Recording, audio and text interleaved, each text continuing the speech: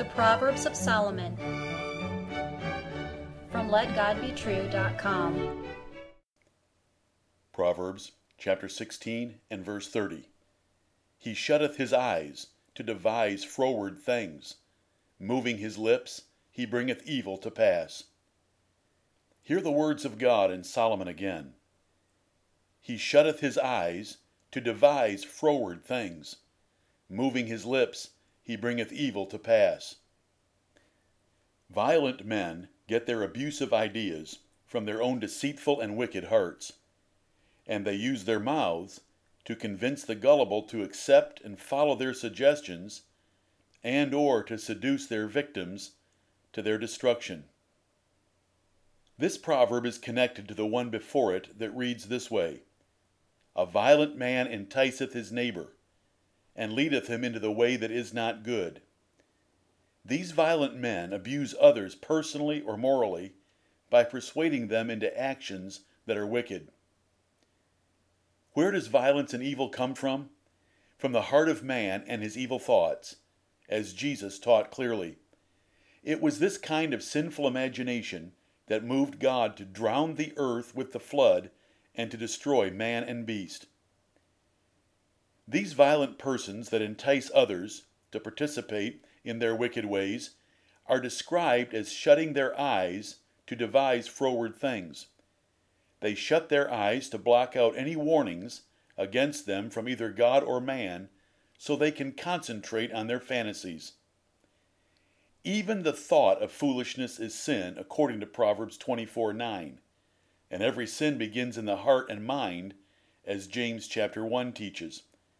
Wicked men block out any advice or warnings against their lives in order to focus on their plans to seduce and harm others in their lust for sinful pleasures.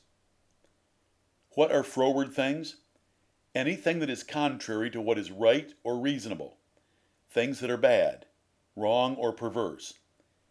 The sinful desires and conduct of natural men without the fear of the Lord are always froward. They are always perverting God's way on earth.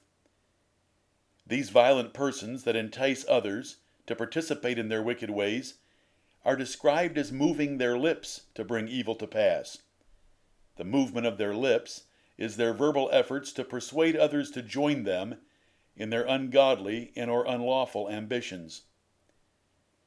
For this reason, the Apostle Paul warned that evil communications will certainly corrupt good manners.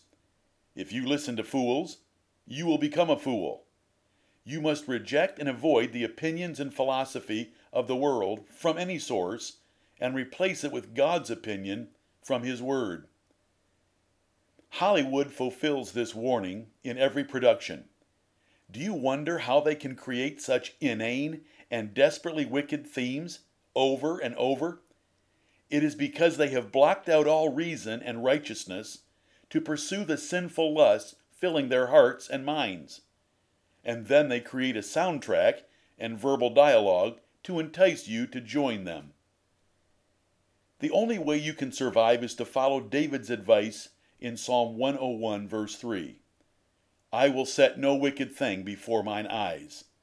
I hate the work of them that turn aside. It shall not cleave to me. What, as in television and movies, and who, as in friends or false teachers, do you need to reject and avoid in your life? Every day they are trying to destroy you. Paul gave a glorious alternative with this inspired advice from Philippians chapter 4 and verse 8. Finally, brethren, whatsoever things are true, whatsoever things are honest, whatsoever things are just, whatsoever things are pure, whatsoever things are lovely, whatsoever things are of good report, if there be any virtue, and if there be any praise, think on these things. Amen.